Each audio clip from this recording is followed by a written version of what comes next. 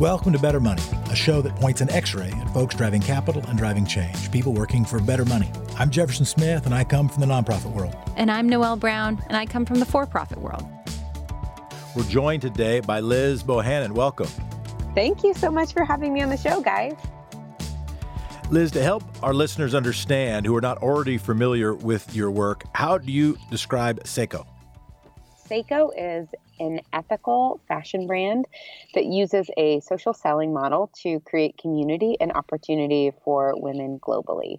So I moved to East Africa when I graduated from university with a journalism degree, with the hope of writing and reporting and learning about issues that were facing women and girls living in extreme poverty and in conflict and post-conflict zones. Showed up in Uganda and ended up meeting an incredible group of young women in between high school and university who tested into college but couldn't afford to go. And I was kind of coming from this perspective. I was a journalism student, really believed that if you wanted to do something good in the world, that you were a journalist, you were a social worker, you worked in community development. And so my first thought was like, oh, no duh, we'll start some sort of charity or sponsorship program where we can link women in the U.S. up with women in East Africa and they can support them while they go into university. And I started kind of down that trail, and then through a series of just deep diving and learning and researching became, to my dismay, honestly, very convinced that for this specific challenge in this region, with all of the kind of considerations that were things that I was taking into consideration, that I needed to start a business, that we needed to create a marketplace solution.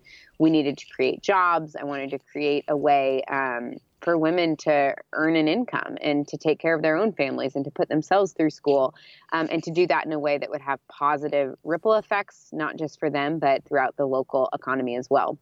So I started a chicken farm that failed pretty miserably. And then I designed a pair of strappy, funky sandals that had a leather base and interchangeable fabric ribbons that you could kind of tie and style in different ways. And I went out to this school that I had been volunteering with, where I met these really, really bright female students and committed, said kind of, okay, here's the deal. If you work to these three young women, Mary, Mercy, and Rebecca, I said, okay, if you make these sandals for the next 9 months, I promise that you will go to college next fall. And they were like, okay. And I was like, okay. And came back home to the U.S. and started selling sandals out of the back of my car, which, is definitely what your parents want you doing with your master's degree in journalism. And so I started selling these sandals. We sold enough to help Mary, Mercy, and Rebecca all continue on to university. And it was a real moment for us where we were like, oh my gosh, well, if it worked for these three women and now they're in university, they're going to graduate from college, become leaders in their community. And we're doing this through kind of this marketplace solution. Like, can we stop? We can't stop. We should probably just do it again next year and try to hire twice as many women. And so that's kind of how it all started. We started for the first probably 4 or 5 years of our business. We sold one product, that strappy, funky, super versatile kind of DIY sandals. And we have now evolved into a full-on women's lifestyle fashion brand. We do apparel and jewelry, leather goods, accessories, footwear. And we employ about 50 full-time women in Uganda now. We've sent over 130 women in East Africa on to university. The school that we originally partnered with almost 10 years ago, kind of my big dream was that every single girl that graduated from that program would have an option to have a job on the day they graduated from high school that would enable them to continue on to university. And last year we accomplished that goal, which is really fun. So we've grown our market to the extent that we are able to provide jobs for every single woman. And then in addition to that, we have artisan partners now all over the continent, in Ethiopia and Kenya, in now India, Peru. And so really building a global network of artisan partners and producers that all produce and manufacture according to fair trade principles. And then we sell the products through a network of social entrepreneurs here in the US, which has kind of been the next like chapter 2 evolution of our business, is really thinking about how to create impact here at home, how to use that same spirit and drive and mission of creating community and opportunity for women in East Africa and really extending that to women here in the US. And the need that we saw here in the US was definitely different than it was in East Africa, but just kind of this groundswell of women who were like, I want my work to matter. I want to be a part of something that's bigger than myself. I want to build a life of purpose and impact. I'm really drawn to the idea of social entrepreneurship, but I'm not an entrepreneur. I don't have a business. I don't have a product. I can't start a manufacturing company in East Africa. And so we've really said like, hey, you don't have to do any of that. Come alongside us. We'll provide you with the brand, the impact model, and the product.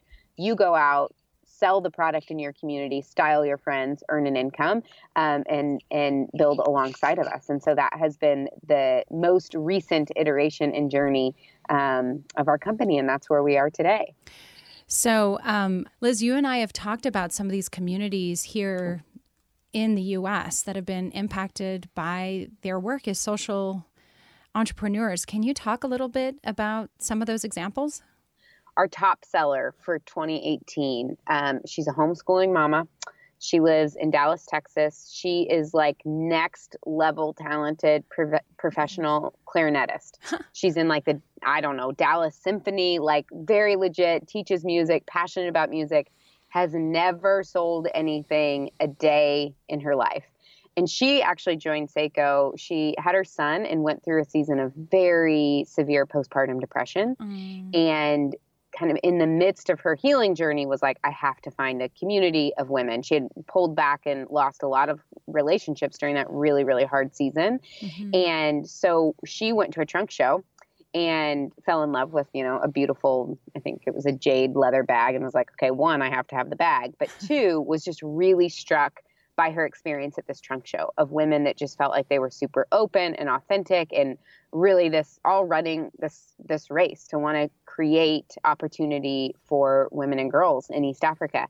And she was like, I need this type of community in my life in order to kind of be healthy. And so she really joined, one, for the product, and two, for the community element, thinking like, okay, I'll sell here or there, enough to kind of like fund my leather bag habit. But of course I don't have any intention of, doing this full time. And gosh, less than probably 18 months later, she is a top seller in our company. She has built a thriving team of over 100 women from all over the country. I was just in Uganda with her last week. I got to take 11 of our top sellers to Uganda to see the impact and to meet our colleagues over there and learn more about how the product is made, and just this amazing adventure of a lifetime. And then let's see, there was another woman on the trip, one of our other top sellers and team leaders. She is a pediatrician from the Bay Area. And what I love about that is like no one in direct sales has pediatricians that, own homes in the Bay selling products. That's just like not the typical demographic for direct sellers. But because of our mission and our impact, here's this woman who's incredibly passionate about women's issues globally and wanting to see women have access to dignified jobs and to freedom. And she's a doctor, so she's got a day job, but she really sees this as a way. She gathers her friends, and it's just a super fun way to, style her friends, introduce them to this new brand, while also making this impact that really aligns with her core beliefs that kind of drive the rest of her life. And so that's been one of the really fun parts and surprising parts, to be honest, of the last 3 years of kind of launching this direct sales platform, is really seeing the type of women that are excelling and that are thriving, almost all of them not having previous direct sales experience. One of the things that we're seeing is that we are able to attract a really unique woman who otherwise would say, probably no, thank you. Like, I'm not going to sell $30 leggings made in China to my friends, or don't really have an interest in selling, fake eyelashes. But beautiful product that has this incredible story and mission. Like, yes, I will open my home. Yes, I will have my girlfriends over and, open a few bottles of wine and tell them this story and invite them into this and style them. And everybody walks away with, one, a great, beautiful, new asset to their wardrobe, and two, having been invited into this beautiful mission. And so it's been really fun seeing the type of women who are kind of finding themselves as accidental social entrepreneurs, much like I would say I did 10 years ago. Where'd you come up with the name? Nseko is the Lugandan word for laughter. Mm. So you host essentially do-gooder Tupperware parties for cooler stuff. Is that fair? That is an amazing way to say it. Do-gooder Tupperware parties with way cooler stuff.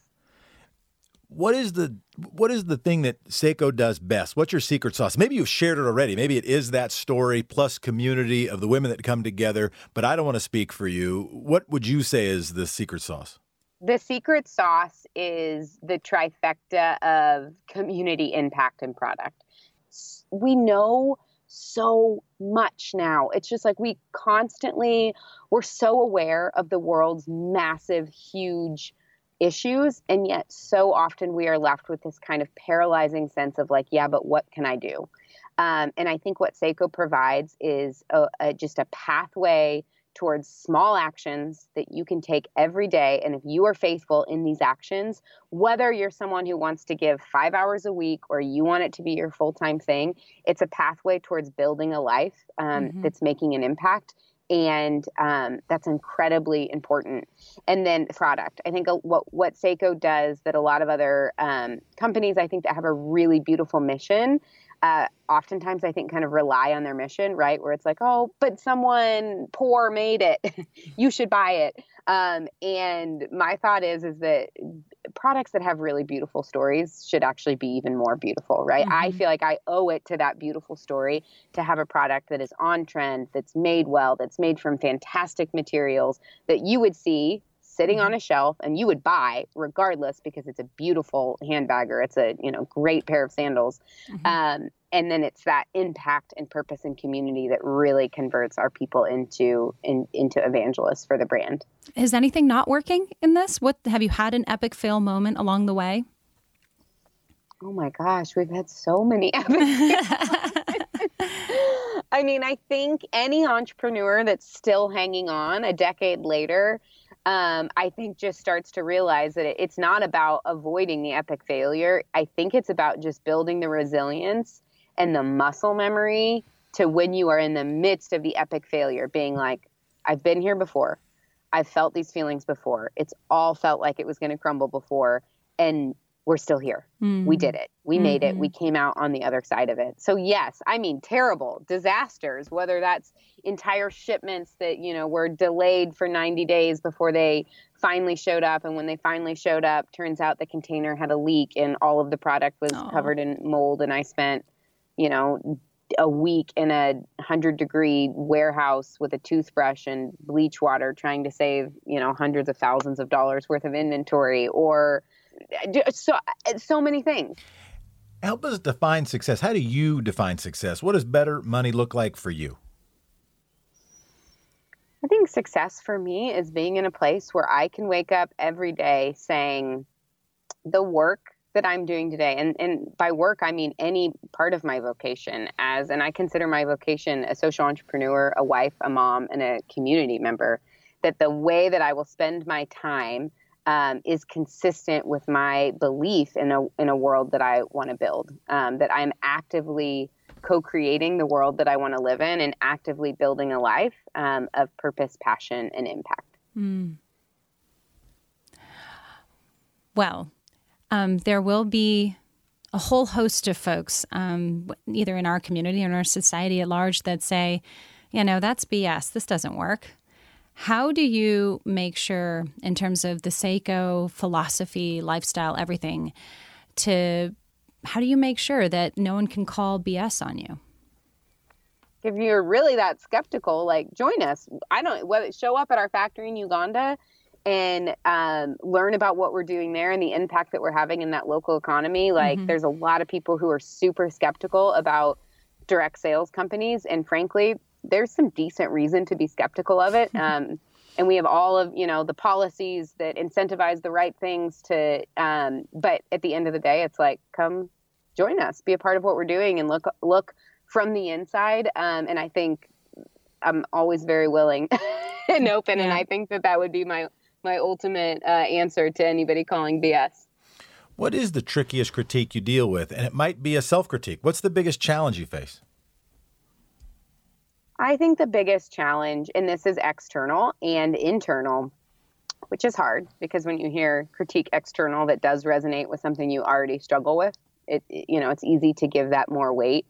It's an interesting thing that when you try to do anything decent in the world, people will very quickly ask you why you're not doing 12 other really decent things in the world. It's like, well, what are you doing about this problem? And why aren't you trying to solve this problem?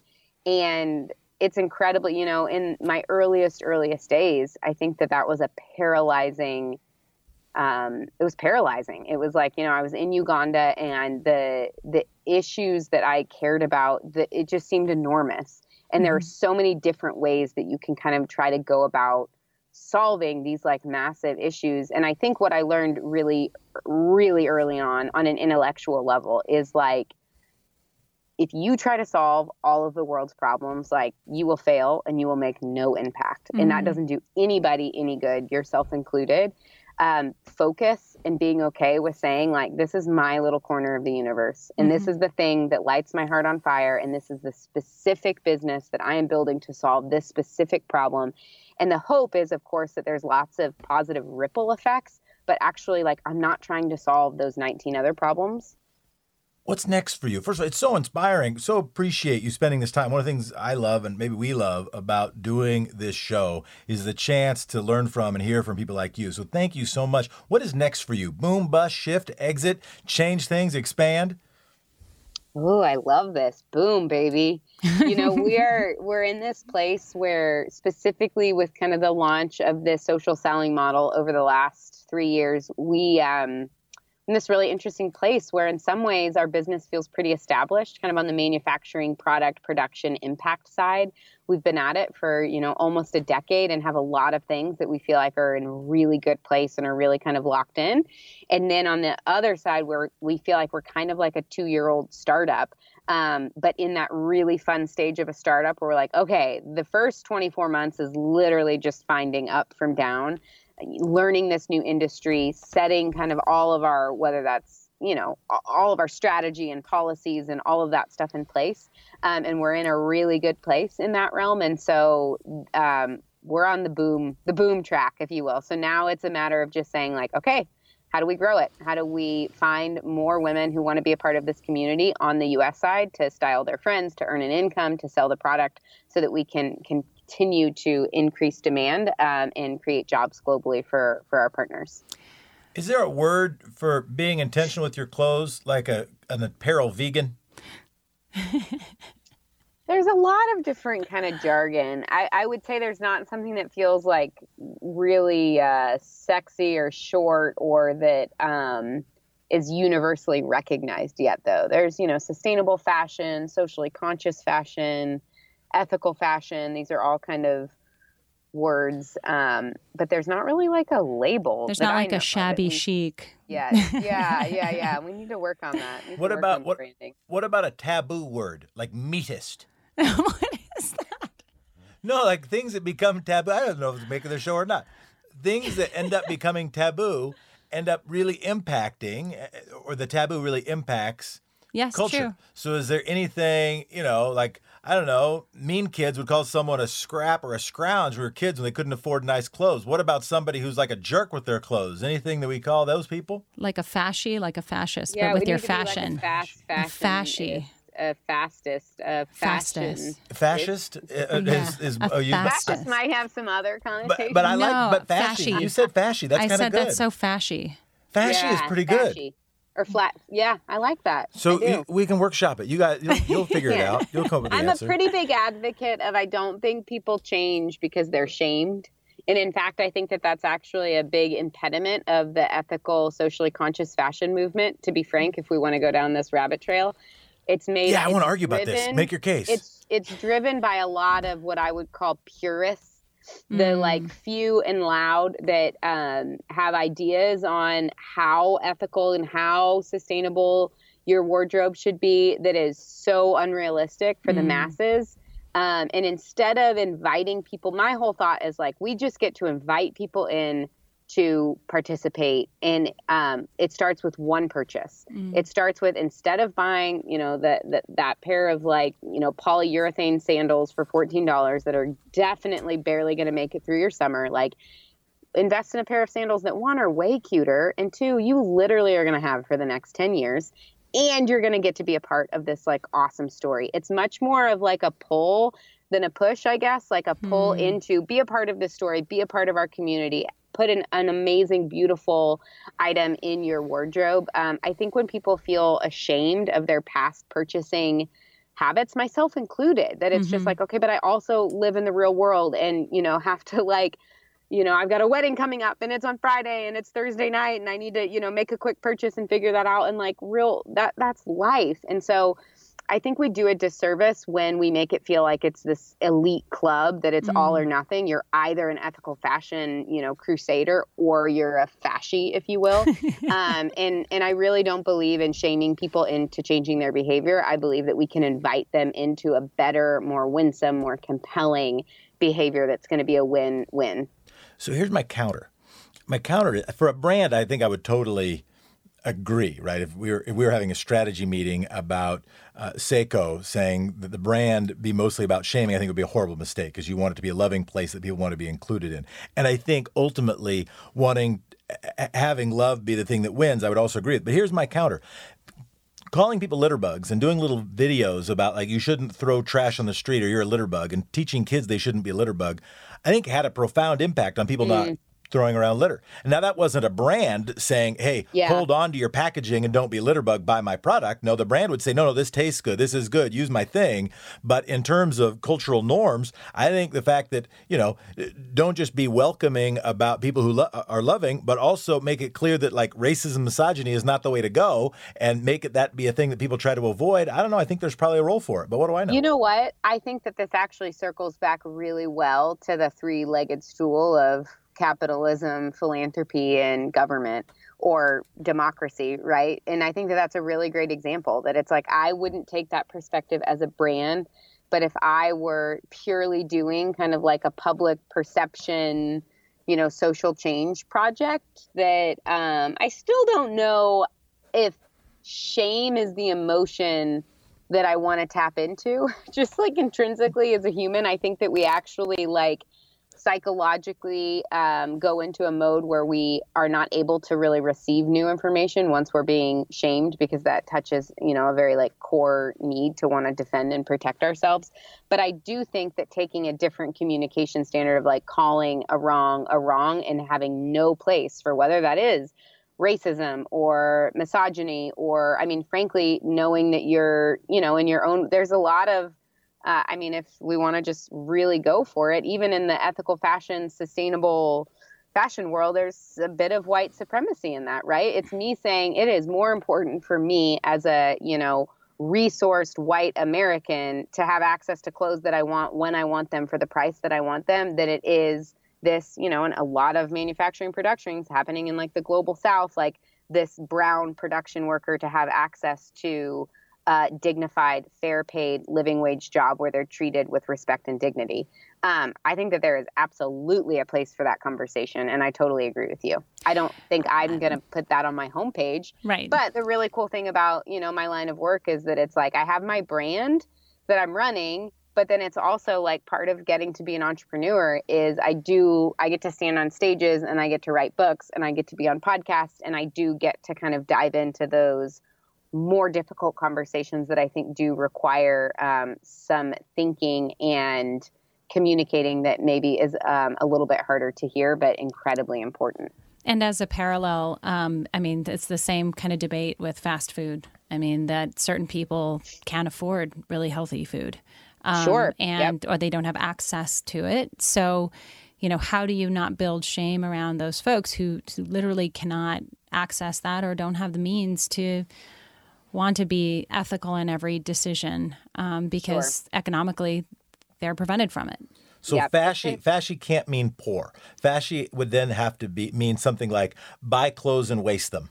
It would have to mean something about disposability, something that's volitional, something that's a little bit more something like that's a littering. Yeah. Yeah, it's don't be. Honestly, I feel typically poor people are a lot thriftier and they think a lot more critically. I mean, it's honestly a problem of the more wealthy than it is the poor, I would say. It's like the people that are buying $9.99 t-shirts are not necessarily just people who literally can't afford it. It's the person who's like, I can't afford to blow a couple $100 this month, but I want 30 new things, as opposed to saying like, I'm going to invest in one piece. And that piece not only is going to be beautiful, but it's also going to align with my vision for what I want the world to be like. So yes, I think that it's more about your habits than it is your socioeconomic status. But that's an incredibly important part of it, is like, we can't have the ethical, sustainable fashion conversation without recognizing the privilege that even goes into having that conversation. Right. And without recognizing that, I think you're doing a huge disservice to the movement as a whole. Where do you sell your stuff? And is Amazon one of those places? We don't sell through Amazon. So we sell through our website, which is seikodesigns.com. And that's SSEKO designs.com. And then we sell through Seiko Fellows all across the country. So you can hop online, have a typical e-commerce experience, go buy yourself a beautiful leather travel bag, or, a cute little pouch or a pair of sandals.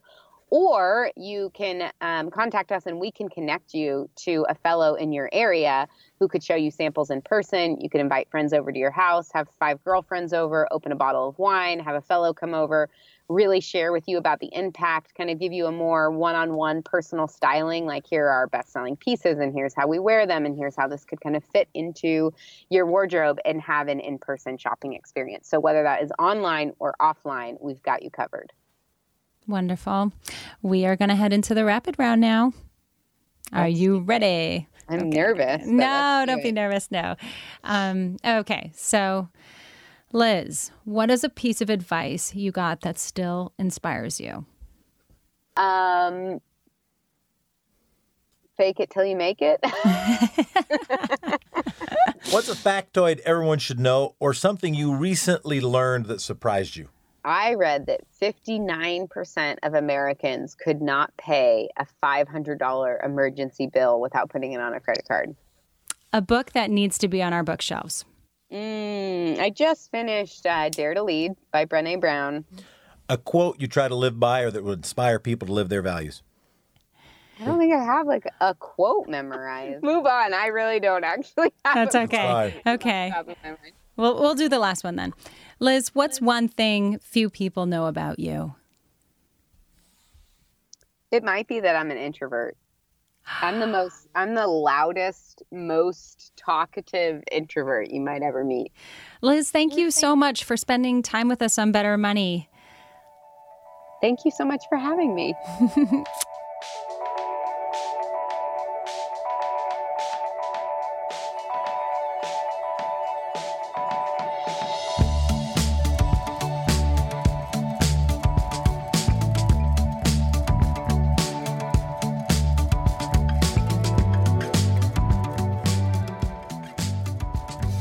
If you have questions, comments, high fives to share with us, please email us at bettermoney@xray.fm. We also want to say thanks to our producers, to X-Ray FM here in Portland, Oregon. Thank you to Phantom Suns for the theme music. You can find every episode of Better Money on xraypod.com and any other place where you get your podcast. If you have questions, comments, high fives, you can email us at bettermoney@xray.fm.